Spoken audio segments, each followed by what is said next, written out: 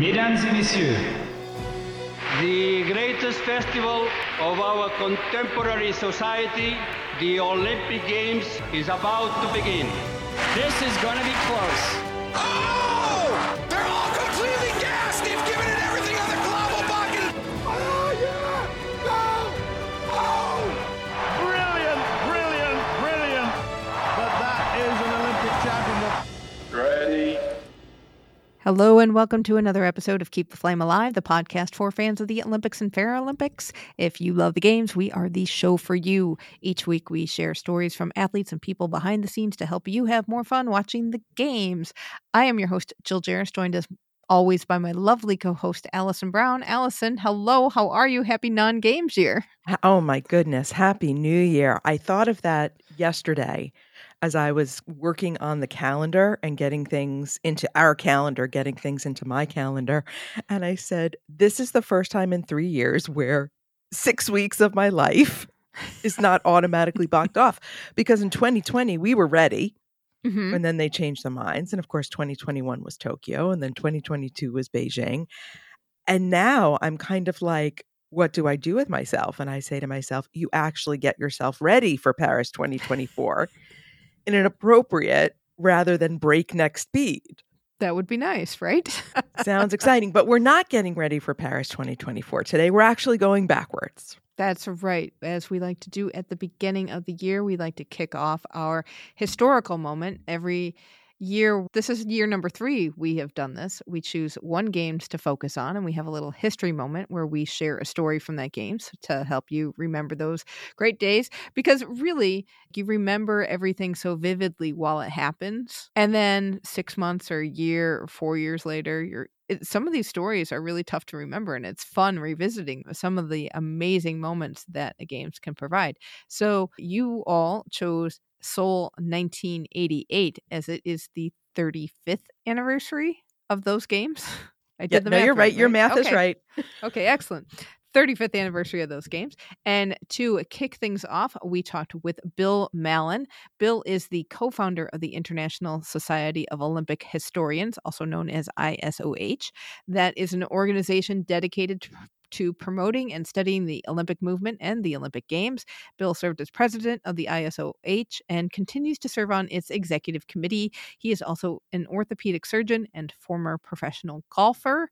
If you like Olymp Media, the website, Bill is one of the people behind that. So to get us started on our historic Olympics for this year, we spoke with Bill about the Summer Games in Seoul 1988. Take a listen. Bill, thank you so much for joining us. We are excited to have you to kick off our year of celebrating Seoul 1988. Let's start a little bit about how those games came to be. So when Seoul won the bid, that was 1981, and the whole movement was in a totally different place then. You're right, September 1981. It was 7 years ahead of time. The biggest difference between when they were selected and when the games went off was South Korea was more of a dictatorship when it was selected in 81. And they sort of changed governments over the next few years. And in addition, there was a lot of negotiation between 1982 and through 1987 with the North Koreans who sort of wanted to host some of the events. Well, obviously, they didn't get to host some of those events. How did that work out? Were people in favor of that? Because reunification must have been some of the talk of the day, right?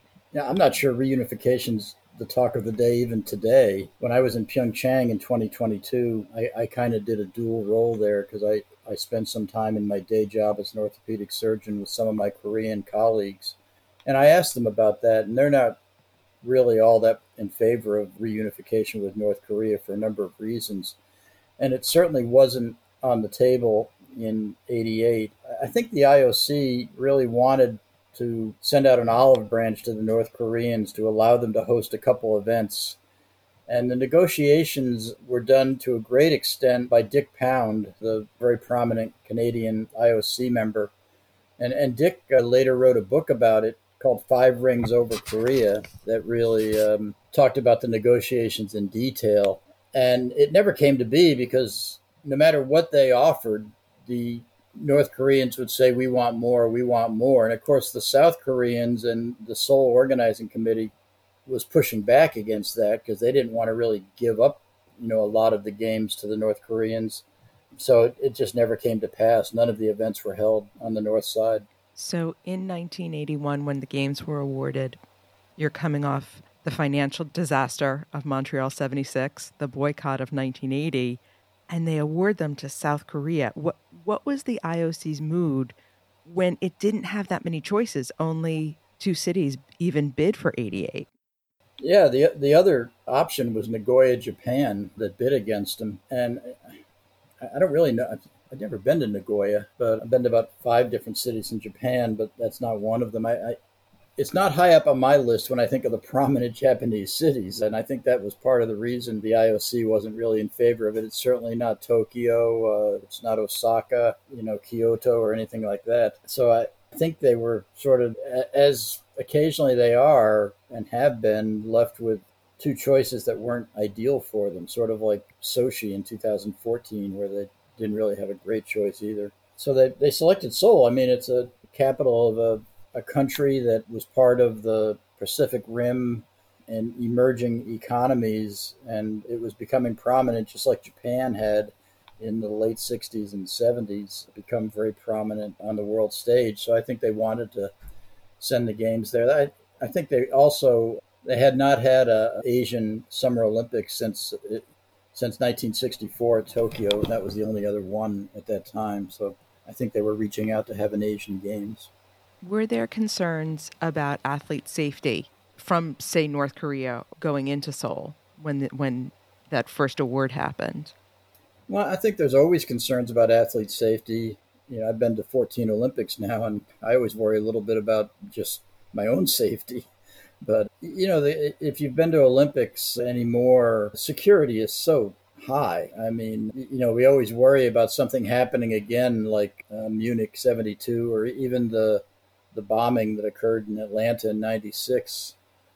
But geez, when you see the security, you'd have to pull off some amazing feats, I think, to create a disaster scenario like that again. So it's always discussed. And, the fact that Seoul, not only is Seoul in South Korea, it's fairly close to North Korea. It's up on I don't know the mileage or the kilometerage, if that's even a word, but I know when I looked at the maps, and also in Pyeongchang, I didn't go because I had a little health issue there, but some of the U.S. Olympic Committee people, as the games ended, actually went up to the demilitarized zone and actually, got to look across to North Korea. So it's very close to Seoul. You mentioned earlier the South Korean government was more of a dictatorship. What was the mood when the games were awarded in the country itself? You're pushing my memory here a little bit now, but in general, when a country is chosen as an Olympic host, there's usually euphoria in the country. They usually are pretty excited about it. In most cases, the United States and Canada may be different because we're so pragmatic about the expenses and the difficulty in hosting an Olympic Games. But in the rest of the world, the Olympic Games are one of the 2 major sporting events that occur, along with what's going on right now, FIFA's World Cup. For us in the U.S., it's the NFL and the Super Bowl are by far the most prominent sports and sporting event, but the rest of the world doesn't even know about the Super Bowl, really. So certainly there was euphoria in South Korea. In terms of the planning and getting the games ready, how was Korea as a host? I think Korea did a great job. I was not there. That's one of the last games I haven't been to.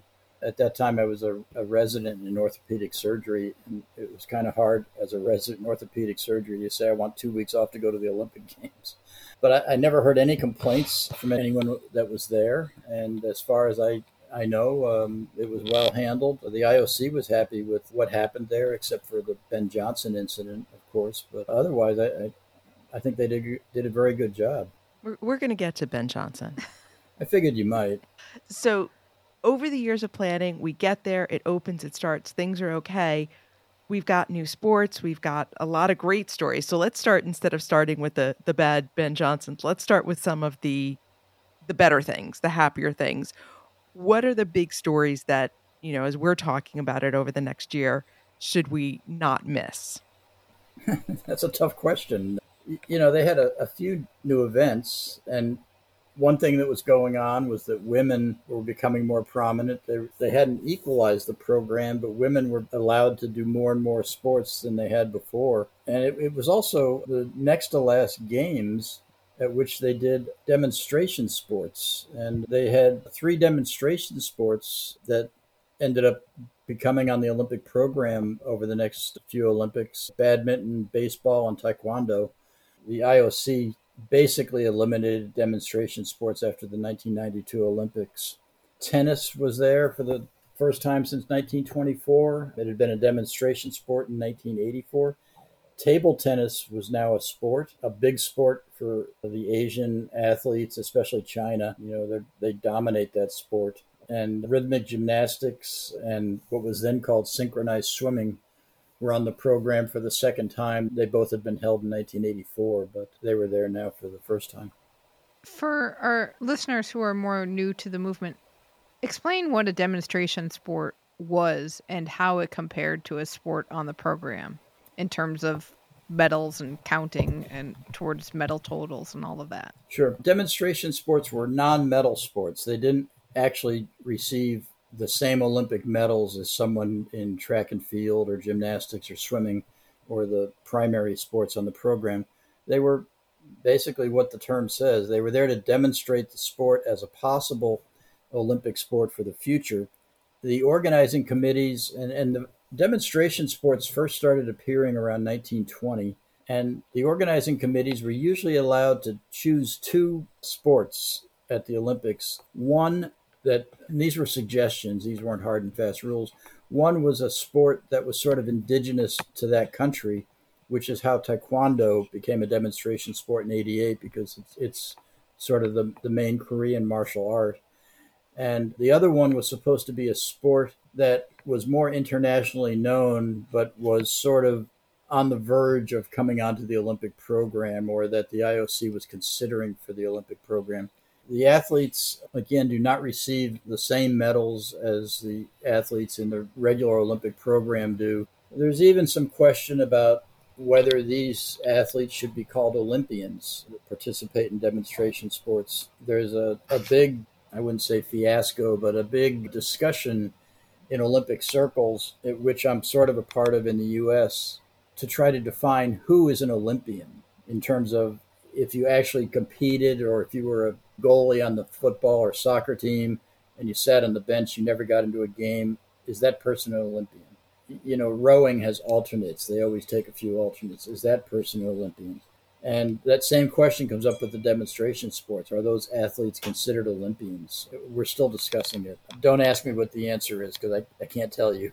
What did they get if they won, if they didn't get a traditional Olympic medal? They receive a participation medal, and I think they received some type of medal different than the regular medal if they had finished in the top 3. And the other thing that they did receive were diplomas. It's not very well known, but in the Olympics, you win a gold for first place, silver for second, bronze for third place. The 4th through 8th place finishers also receive diplomas from the IOC. Actually, the 1st through 8th place, the gold, silver, and bronze medalists also get a diploma. And I believe that the demonstration sport athletes also receive diplomas for their finishes. It's interesting because we always think of demonstration sports as kind of the entree, but didn't realize that they had kind of a second-class citizenship within the games, in a sense. Yeah. Again, I don't know if you count them as Olympians or not. The IOC, about 2 years ago, under President Thomas Bach, instituted this new rule or something like that, in which, for an example, I'm a orthopedic surgeon, and so after my name, I have MD after my name. Well, the IOC has instituted this new rule that Olympic athletes can put OLY after their name, like a physician or like a PhD or something like that. And that's why what's the definition of an Olympian has come up, because 1, someone who's an Olympian sort of wants to show that off with the OLY. And 2, especially in other countries, especially Eastern Europe, Olympians, people considered Olympians, get some financial rewards from the country, both in terms of, monetary awards if they win medals, but also they can get increased pensions and things like that. So being able to say you're an Olympian is a big thing in a lot of other countries. So trying to get that definition right is tricky, and we're working on it. It is kind of interesting because what if you are one of these Taekwondo athletes from 1988 and you've been getting an Olympian's pension, and then all of a sudden that gets the classification gets reworked and you're not pension eligible anymore, I guess. Yeah, there was a very sad thing. I think it was in 2014 in Sochi. There was an American freestyle skier, and I forget her name, unfortunately, who tore her ACL, her anterior cruciate ligament, in training, like the day before the Olympics. So or the day before her event was going to start, and they showed a film of her, and she's crying both because of the pain of the injury, but I remember she sort of cried out plaintively, "Am I still an Olympian?" Because it means a great deal to someone to say, I was an Olympic athlete. And, I can tell you that people who say they're an Olympic athlete and really weren't are not very well thought of by Olympic athletes. What kinds of things did Seoul end up with because of the Olympics? Well, Seoul upgraded its airport. It also built what they call in China and Korea, they enlarged their ring roads, which we call beltways. They did that. And of course, they built a bunch of stadia. Now, whether that's a good thing or a bad thing, is another argument entirely. I personally think that you shouldn't give an Olympics to a city that has to build all sorts of stadiums to hold it. If they don't have the stadiums to begin with, they shouldn't get them awarded. But the other thing that Seoul did was, to North America, I bet half of North America couldn't tell you where Seoul, Korea was before the 1988 Olympics. It puts the city on the international map for 2 to almost 3 weeks, in a prominent position in North American television and then television around the world. Okay, so let's talk about the not so great stories, the most famous being Ben Johnson, which I'm sure we're going to get into as we do our bits, but let's set the stage for that rather unfortunate situation. Well, Ben Johnson was a Canadian sprinter who had won the World Championships in 1987 in the 100 meters and was considered the best sprinter in the world. He'd sort of taken over for Carl Lewis, who was still the best long jumper in the world, but Lewis in the last year or so had not been able to beat Ben Johnson. And in the 100-meter final in Seoul, Johnson won, with Lewis finishing second. And Johnson broke the world record. I think he ran 9:69. I'd have to go look that one up. But he did set a world record and beat Lewis pretty handily. Anyone who looked at Ben Johnson in that era had to be a little suspicious because he looked like kind of a combination of Arnold Schwarzenegger and Lou Ferrigno for a sprinter. He was very muscular. He also, from a physician's point of view, he also always looked jaundiced to me. His eyes were yellow, which can be a sign of liver problems, which is a known complication of steroid use.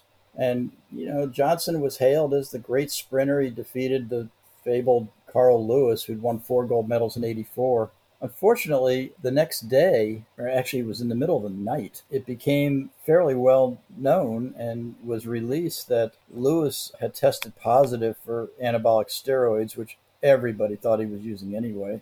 He was on a drug called stanozolol, which is a fairly well-known anabolic steroid. And he was disqualified, and Lewis was advanced eventually to the gold medal. And it was a big black eye for the IOC that this guy had been lionized as the great sprinter, and Canada had embraced him, and now he was disqualified. It later turned out the 100-meter final in Seoul, besides Ben Johnson, has been called the dirtiest race of all time. Although I think the 2012 women's 1500 meters may rival it.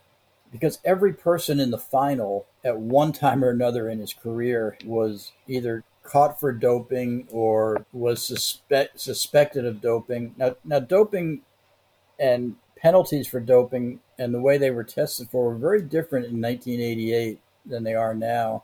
Back then, about the only time you got tested was at the Olympics or at a major sporting event. Now, athletes get tested or are may be tested 24/7, 365, even out of competition when they're in training.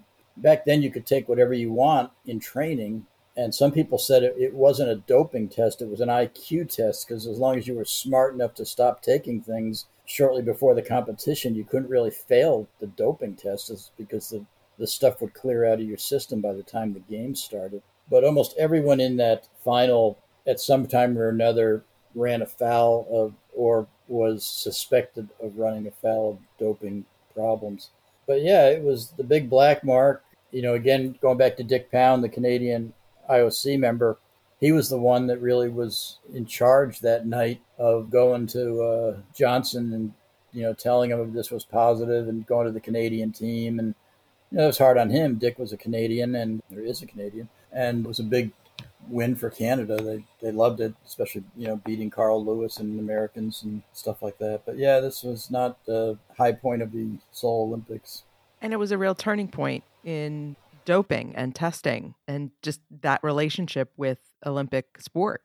Yeah, absolutely. It was Canada did a thing called the Dubin inquiry. Dubin was a judge in Canada who presided over it, and to look into doping in Canadian athletics. And Johnson later admitted in that inquiry that he had been on steroids long term. And that and a couple other things that happened in professional cycling in the 90s were really the impetus to form WADA, the World Anti-Doping Agency, that tests or is in charge of setting the standards for testing and overseeing testing at major sporting events. And that really was, and when WADA came into being, that was when they really changed the way they tested from only at major sporting events to testing unannounced 24/7, 365. So anybody could be tested at any time if you were considered a national level athlete. Right, because even if you stop the steroids in time for them to be out of your system for competition, isn't there residual effect that you've built up muscle, say, that you wouldn't have been able to build up otherwise? Yes, and some people say it almost doesn't matter when you stopped or how far out from the last time you took the drugs were, that you will always have an advantage gained because you were able to use the drugs for a number of years or at least months and gain that advantage. And as an example, I remember a friend of mine I met back in the early 70s, and I hadn't known him very long, but he was really a muscular guy. And I asked him one time, did you ever do a lot of weightlifting? And he said, I only weightlifted when I was like 16, 17, and 18 years old. Well, that's when men go through puberty. And that's when we have the testosterone rush, which builds muscles and strength and also builds a few other things too. And so when he was lifting at that time, basically he was sort of on steroids because he was lifting while, and he was left with that body and that build for a lifetime because, he'd done this at exactly the right time to get big and muscular. It doesn't really go away for a long time. Another low point on these games was the boxing tournament. What can you tell us about that? Well, the biggest thing there was a guy named Roy Jones, who became one of the greatest boxers of all time. After he turned professional, he became a world champion in 8 different weight classes. So Roy Jones was fighting as a light middleweight in Seoul, and even though he wasn't professional, he was still a great boxer, and he went to the finals. And he fought a Korean boxer named Park Si-hyun, and he pummeled the guy. I mean, everyone in the world thought this was Roy Jones won the gold medal. And the judges gave it to the Korean boxer, and so Jones had to accept the silver medal, even though they had a computer punch count, and Jones outpunched Park 86-30. So it wasn't really even close. So it's considered the worst decision in Olympic boxing history. Which says a lot, given the history. It says a great deal, considering how many bad things there are. And there were a couple other decisions somewhat like that. One went against a Korean, and he staged a protest sitting in the ring for about an hour before they finally convinced him to leave the ring. But that stuff happens. There's a thing very few people know about. At the Olympic boxing tournament, they give out a thing called the Val Parker Trophy. And the Val Parker was a boxing administrator back in the 50s and 60s from Great Britain. And the Val Parker Trophy is supposed to be given out to the best boxer at the Olympics in any weight class. They can pick anybody. Well, they gave the Val Parker Trophy to Roy Jones because they had to give him something after stealing the gold medal from him. But yeah, it was not a great not a great decision, and terrible for Roy Jones. You mentioned that you were in residency during this time. Were you able to watch much of these games? By '88, I was pretty far along in residency, and yeah, I watched some of them when I was home and not on call. By then, I was only on call about every fourth night. Back for '84 in Los Angeles, I was on call every other night, so it was really hard for me to watch Los Angeles, although I'd been to the Olympic trials that year. But yeah, I saw a lot of them. What were some of your favorite moments or most memorable moments? My favorite moment was probably watching Greg Louganis, win his gold medals again in both the springboard and platform, which he did. And that was also one of the more dramatic events of the games. Greg Louganis, most people consider the greatest male diver of all time. He won gold medals in 1984 in both springboard and platform. In 1980, the U.S. boycotted. And at that time, in 1980, Louganis had not been defeated in a diving competition in like 3 years. He'd won a silver medal at the '76 Olympics on platform. And so, everyone was expecting him to win, and he came through. But what was dramatic about it was on the springboard in qualifying, on his next to last dive in qualifying, he actually hit his head on the edge of the springboard. As he came down, his head kind of scraped the springboard. And you can see he's getting thrown off, and he had a very poor finish. He got a very low score on that dive, but he was so far ahead by then he qualified easily anyway. And the U.S. doctor actually had to sew him up before he took his next dive, which he did. And he finished the last dive. He did well. And the next day in the finals, he won the gold medal in that. And then a few days later, he won the platform gold medal again. So, he won 4 gold medals in a row there in diving. And if it wasn't for the 1980 boycott, he would have won 6 almost certainly. But the thing that was revealed later was at the time of the Seoul Olympics, and it was not announced at that time, and the doctor and the other athletes didn't know, Greg Louganis was HIV positive. Louganis later came out as gay, although I think everyone knew he was at that time anyway. But when you think about it, the doctor, I remember the pictures, was sewing him up, and I don't think he had gloves on, which is unusual for a U.S. doctor not to wear gloves when they're sewing up someone. But, he's exposed to the virus in the blood, and the blood was theoretically in the pool water for the other divers. So as I recall, Lewis's coach did know that he was HIV positive at the time, but Louganis had not revealed that to anyone else.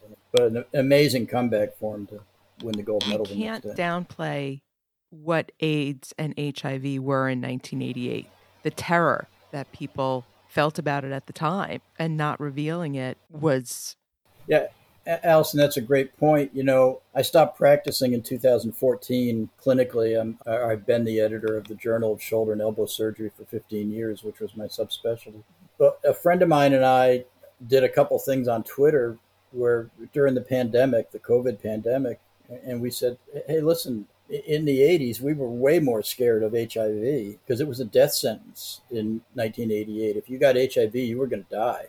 Really, the first prominent person I heard about getting it and, living a long time, and he's still alive and doing well, is Magic Johnson. Until Magic Johnson came along, everybody was dying from it, and we were scared to death to get stuck. In fact, there was a very prominent orthopedic surgeon in San Francisco, a female orthopedic surgeon there, who stopped practicing. She was so scared of it. She refused to expose herself. Now, San Francisco, with its larger gay population, might have been, a much higher risk out there than Durham, North Carolina, where I was. But we were all scared of it. So, yeah, what Louganis did, not revealing he was positive, is a little foolhardy, actually. But on the other hand, how he came back and won the gold medal was also pretty amazing.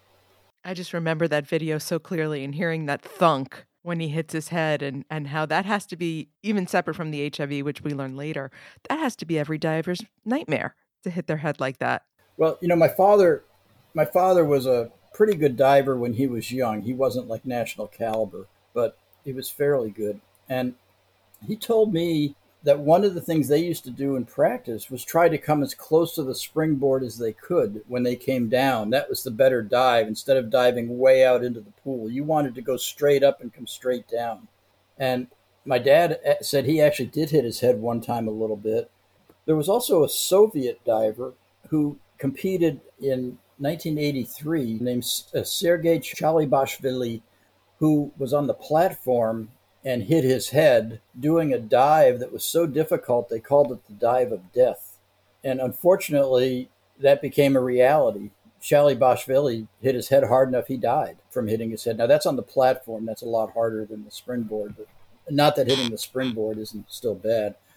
The dive of death was so hard, the only diver that successfully was able to do it very often was Luganis back then. A lot of the male Chinese divers in the next few years were able to do it, but bad thing. So, happier note, what else? What else do you remember with joy? Well, a guy who's not remembered very much that should be is a guy named Matt Biondi in swimming. You know, everybody talks about Michael Phelps and how incredible he was. And everybody seems to remember Mark Spitz in 1972 winning 7 gold medals in 7 events with 7 world records. And he did. But everybody seems to forget Matt Biondi. In 1988 at Seoul, Biondi competed in 7 events and won 5 gold medals and 7 medals. So, you know, he had an amazing games himself. And he was mostly a sprinter. He won gold in both the 50 and 100-meter freestyles and then a bunch of medals or gold medals in relays with the U.S. and a silver medal in the 100 butterfly. And he's kind of forgotten. There was another swimmer at the 88 Olympics that's also not as well remembered, and there's a reason for that probably, named Kristen Otto. Kristen Otto was from East Germany, or what they prefer to be called the German Democratic Republic. Kristen Otto entered 6 events at the Seoul Olympics and won 6 gold medals. And that's an all-time record for women at a single Olympic Games for most medals won. And it's only been surpassed by men, by Spitz and Phelps. So that was an amazing thing that Otto did. Now, the problem is that, again, Otto was from East Germany and the German Democratic Republic. And it was later, after reunification with West Germany, it was later revealed that most of the East German athletes were on huge doping regimens and taking all sorts of drugs, especially their women. And we even have records of it because there were lawsuits and discovery and things like that. There was an East German police organization called the Stasi, and the records of the Stasi came out that show what the athletes were taking, who was taking what. So we know what they were taking. And Otto was definitely on all sorts of steroids at that time. Again, the East German sports program was so well designed to avoid their athletes testing positive. You might not know this, but no East German athlete ever tested positive in an international competition in the history of East Germany, because they would always test their athletes back home before they sent them to the games. If they were positive, they didn't send them. You know, so they always were negative at the games. But Otto was on all sorts of things. So even though she did an amazing thing in swimming, it comes with a big caveat. Are those records asterisked in the books? No, they're not. And that discussion's come up multiple times. The answer from the IOC, and again, I keep bringing up Dick Pound because he was such a prominent member of the IOC. And I know Dick pretty well. So he's probably the most prominent member of the IOC ever who wasn't elected president. But Dick said, look, it's past the statute of limitations now. We can't go back and do that and reverse it. However, you may have heard this summer, the IOC reversed itself on Jim Thorpe and declared him as the sole gold medalist in both the 1912 pentathlon and decathlon. So they did reverse themselves in that regard. And there's another example. This is very obscure. 1952 boxing. They actually didn't give bronze medals. They gave a gold and silver to the boxers, and the losing semifinalists, they gave no medals. And that was reversed in 1969. 17 years later, those athletes got their bronze medals. So there is precedent for going back many years to change things. And certainly a lot of the swimmers, the biggest voice on this was always an American swimmer from the 70s named Shirley Babashoff, who won multiple medals in 76 and was the best swimmer in the world outside of East Germany.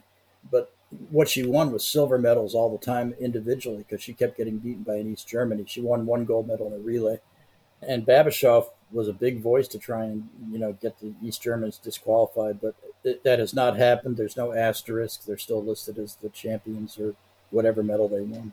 Was there any inkling that the Iron Curtain was going to fall within the next year or two or three? Well, I am not a politician. In fact, I hate politics. I'm 70 years old now, so I was either 9 or 10 when the Berlin Wall went up in 61 or so. I'm not sure exactly what year it was. I never thought I'd see a reunified Germany in my lifetime. I remember watching, I remember exactly where I was. It's kind of like you know where you were when Kennedy was shot or when the Challenger exploded. I remember exactly where I was watching on TV, seeing them knock down all the citizens taking sledgehammers to the Berlin Wall. I'm like, I can't believe this is happening. So at least to me, there was no inkling that that was going to occur. Somebody who's well versed in politics may have had some inkling that Reagan and Gorbachev were doing glasnost and perestroika and all that, but it amazed me when it happened. I don't know about you guys, but Oh yeah, it was really surprising. I say like, were you out of high school, Allison? I was still in high school. No, I was in college. I was sort of in that, depending on which part of that story we're talking about, it was the transition. yeah, well, I got out of college in 73, so I'm a little older than you guys. But it's funny that you mentioned Matt Biondi because I'm laughing to myself. And Jill and I were the perfect age to absolutely remember Matt Biondi. Yes. And why isn't he remembered? Is it because those games were in Asia and the time difference? Or one would think that he'd get the same kind of accolades. Well, a couple things. There was no internet. There weren't even very many computers in 88. I had one, but not everybody had computers like they have now. Also, Matt Biondi was kind of a quiet guy. He didn't seek out publicity. Mark Spitz, I wouldn't say Spitz was a publicity seeker, but when he did so well at 72 in Munich, he got into those games saying, I'm going to win 7 gold medals, and he did it. And Biondi didn't do that, but he still had an amazing Olympics. And, I think because he's so quiet, there wasn't as much media attention in those days on the swimmers, maybe, but he should be remembered, I think. There's one other thing that I should mention about Seoul '88 that we didn't mention. There was a boycott in '88 too. There was the boycott in '80 in Moscow, where the U.S. didn't go, and they persuaded a bunch of their friendly nations that are friendly to the U.S. not to go, and actually, about 60 nations did not compete in Moscow. And then in '84, the Soviet Union did not go, and they persuaded all the Soviet bloc countries and nations friendly to the Soviets, like Cuba, not to go. So there were about 17 nations didn't compete in '84. But there was a boycott in '88. It was the same thing that we talked about earlier with North Korea. A lot of countries didn't recognize South Korea politically.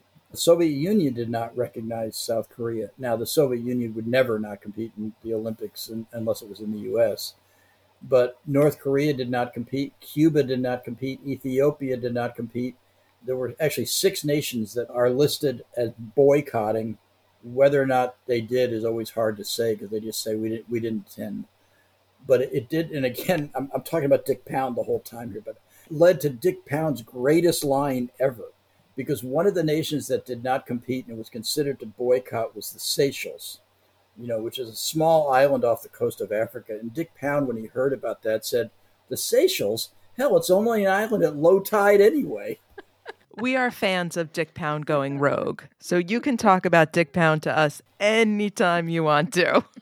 Yeah, I love Dick, and it's too bad he wasn't IOC president. He wasn't IOC president because Samaranch kept giving him jobs to do to sort of police the IOC, and he ended up pissing off too many members of the IOC, so they wouldn't vote for him, but he should have been president. What's the legacy of Seoul 1988? Well, it did a couple things. It reversed the major boycotts of 80 and 84, and even in 76 there had been a boycott in Montreal of African nations because of New Zealand competing in South Africa in rugby, which was not an Olympic sport at the time. And it really brought all the world together for the first time at the Olympics since 1972 in Munich. That's a long time. That's 16 years. And the legacy also sort of, just as Tokyo did in 1964, brought Japan onto the world stage, it sort of brought Korea onto the world stage. People heard about it and they realized, hey, this is a country that, until recently had a dictatorship. It's now become much more democratic. And it's, again, part of the Asian economic miracle of the 80s that was occurring and was becoming a prominent. I mean, look at the stuff we do now. I mean, Samsung and all sorts of cars and everything else from Korea. But it made the country prominent and put them on the world stage. So I think those are the two biggest legacies of the games. We would have no K-pop and no K-beauty. That's right. I used to be able to do that K-pop dance. I remember doing it in London 2012 when it first came out. If you could go there and be at Korea 1988, what would you have wanted to see? Well, my favorite sport to watch at the Olympics is always track cycling, which always gets a reaction like Allison just did when she says, "Really? Why track cycling?" Well, I got interested in the Olympics because of cycling. I mentioned my father had been a diver, but he was just sort of an amateur diver. My father was a national caliber cyclist and speed skater. And I actually was a competitive cyclist very briefly in my youth. And track cycling is fascinating to watch. It's actually so much better to watch than road cycling because everything's right in front of you in this little enclosed track and you can see everything and it's so fast. And for the NASCAR fans, there's lots of accidents and crashes and things like that. So, people like that. But it's a great sport. So I definitely would have watched track cycling. I probably would have gone to watch tennis. I love watching tennis. My favorite athlete in the world right now, and probably my favorite athlete of all time, is Rafael Nadal. And I got to see him in Rio in 2016. He wasn't playing in '88, of course, but I could have gone to see. I think Chris Evert played in '88, so maybe I could have. Although I'd seen Chris Evert play back in the 70s. Didn't Steffi Graf win the gold? Steffi Graf won, and it was part of what's called the Golden Slam. She won the Grand Slam of tennis that year, Wimbledon, Australia, French, and the U.S. Open, and won the gold medal at the Olympics. That's the only time that's ever been done in singles to win the Golden Slam. Well, that will do it, Bill. Thank you so much. Okay, I hope that was okay. Thank you so much, Bill. ISOH publishes the Journal of Olympic History, and you can find out more about that at isoh.org.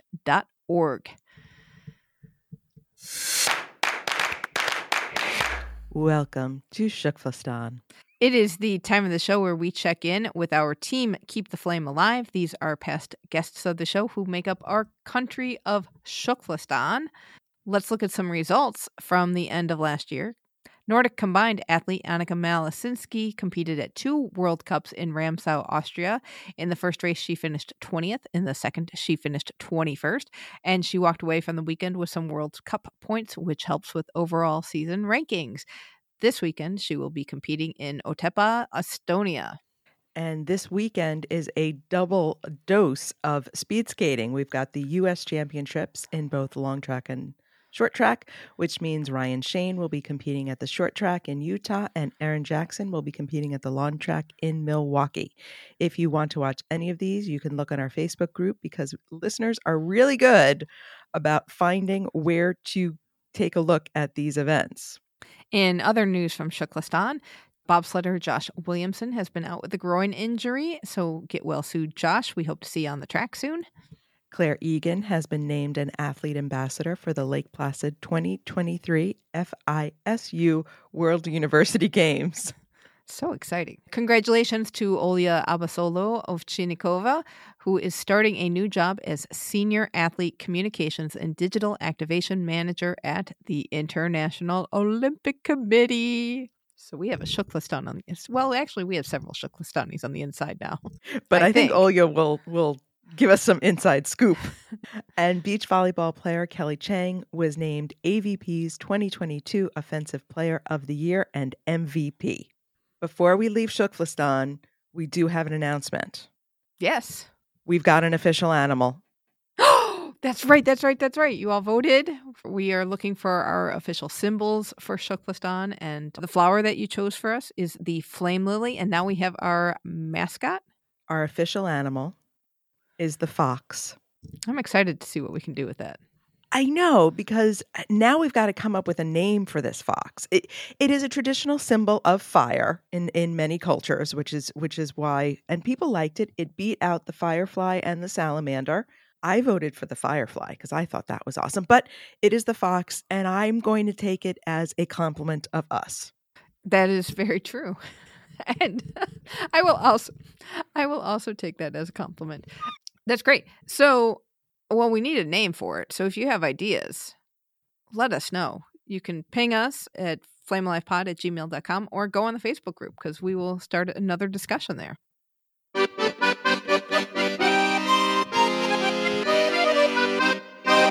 So I will take you back Okay. to a little conversation I had in Beijing with my Okay. friends from Paris 2024 that I met on the mountain and who saved my life. So I can't complain. But they promised me that transportation in Paris 2024 would be better than Beijing. However, they're having some problems with that. Oh, promises. So Inside the Games is reporting that Paris 2024 cannot find any company who is willing to run their transportation system. So they are launching a second call for bids to run operations. And this is the transportation of athletes and accredited personnel that we're looking at. So it would be media gets toted around, but athlete transportation is huge because how else are they going to get to their events efficiently? The sad thing is nobody bid the first time around. Within the call for bids, there is a huge penalty if things get screwed up. So nobody wants to deal with that. Oh. Huge penalties. And it is an extremely complicated system. A lot of things can go wrong. And you don't want to get yelled at. Right. And if there are huge penalties, if there's a huge stick and you know that you can go back and look at every games and something goes wrong. And there are a lot of things that are just like, oh, the first time it happens, we find the problem that we never thought of. And a lot of stuff gets ironed out. But some basic overall structure stuff, if that goes wrong, then it's just a rough time. But I can totally see we're going to have to pay fines or have another penalty if we mess something up. What does that mean? So I can maybe they have to revamp their bid. We'll see. We may be walking. Well, that might from be okay. From Paris to Lille to Tahiti. We'll be walking and swimming. Can you still hitchhike in Europe safely? We'll find out. This is kind of exciting. Team Ireland is looking for a couple of volunteers for Paris 2024. They are looking for 2 volunteers to be appointed to Team Ireland as NOC assistants for the duration of the Olympics, and they will be based with the team in Paris throughout the games in 2024. And there's going to be a couple of events in the lead up to the games as well that they'll be involved in. What they're looking for are people who can do administrative, linguistic, and operational support. And it's a separate application from that, which is the Paris 2024 volunteer application. But you'll be part of that volunteer network that's going to be operated by the Paris 2024 organizing committee there. But the application is on Team Ireland's website, and we'll have a link to that in the show notes. We don't have sounders for these. Oh, yeah. So project for 2023 for us is getting sounds for the Winter Olympics 2030 and Brisbane 2020 and Brisbane 2032, because we have news for both of those events. There's a new bid city for Winter 2030. This is kind of exciting. Yeah. So 2030 has now become the Olympic football where cities are dropping out. We don't know if we're going to have host city. And now Inside the Games and Games Bid are reporting that there is a push to put together a joint bid between Valais, Switzerland, Chamonix, France, and the Aosta Valley of Italy. So it's all one region in the Alps that all crosses each other. Sounds very cool. However, in the past, Swiss voters have rejected any attempts to make a bid. Which is always interesting that the home of the IOC headquarters does not want to host the games, although they did host the Youth Olympic Games, the last winter edition. So there's some things that they're willing to do. But one would think that also spreading out the costs between 3 countries might be a little bit more palatable for the Swiss. And then you would have the Winter Olympics back in Chamonix, the birthplace of the Winter Olympics. Mm-hmm. So I think that's really cool. And it does push that whole idea of a regional Olympics to a new level, because now you've got 3 countries involved. Right. And the distance between them actually may not be that large. It's not. It's very small. It's a tight little region if you look at it on a map. I don't know how easy it is to get around.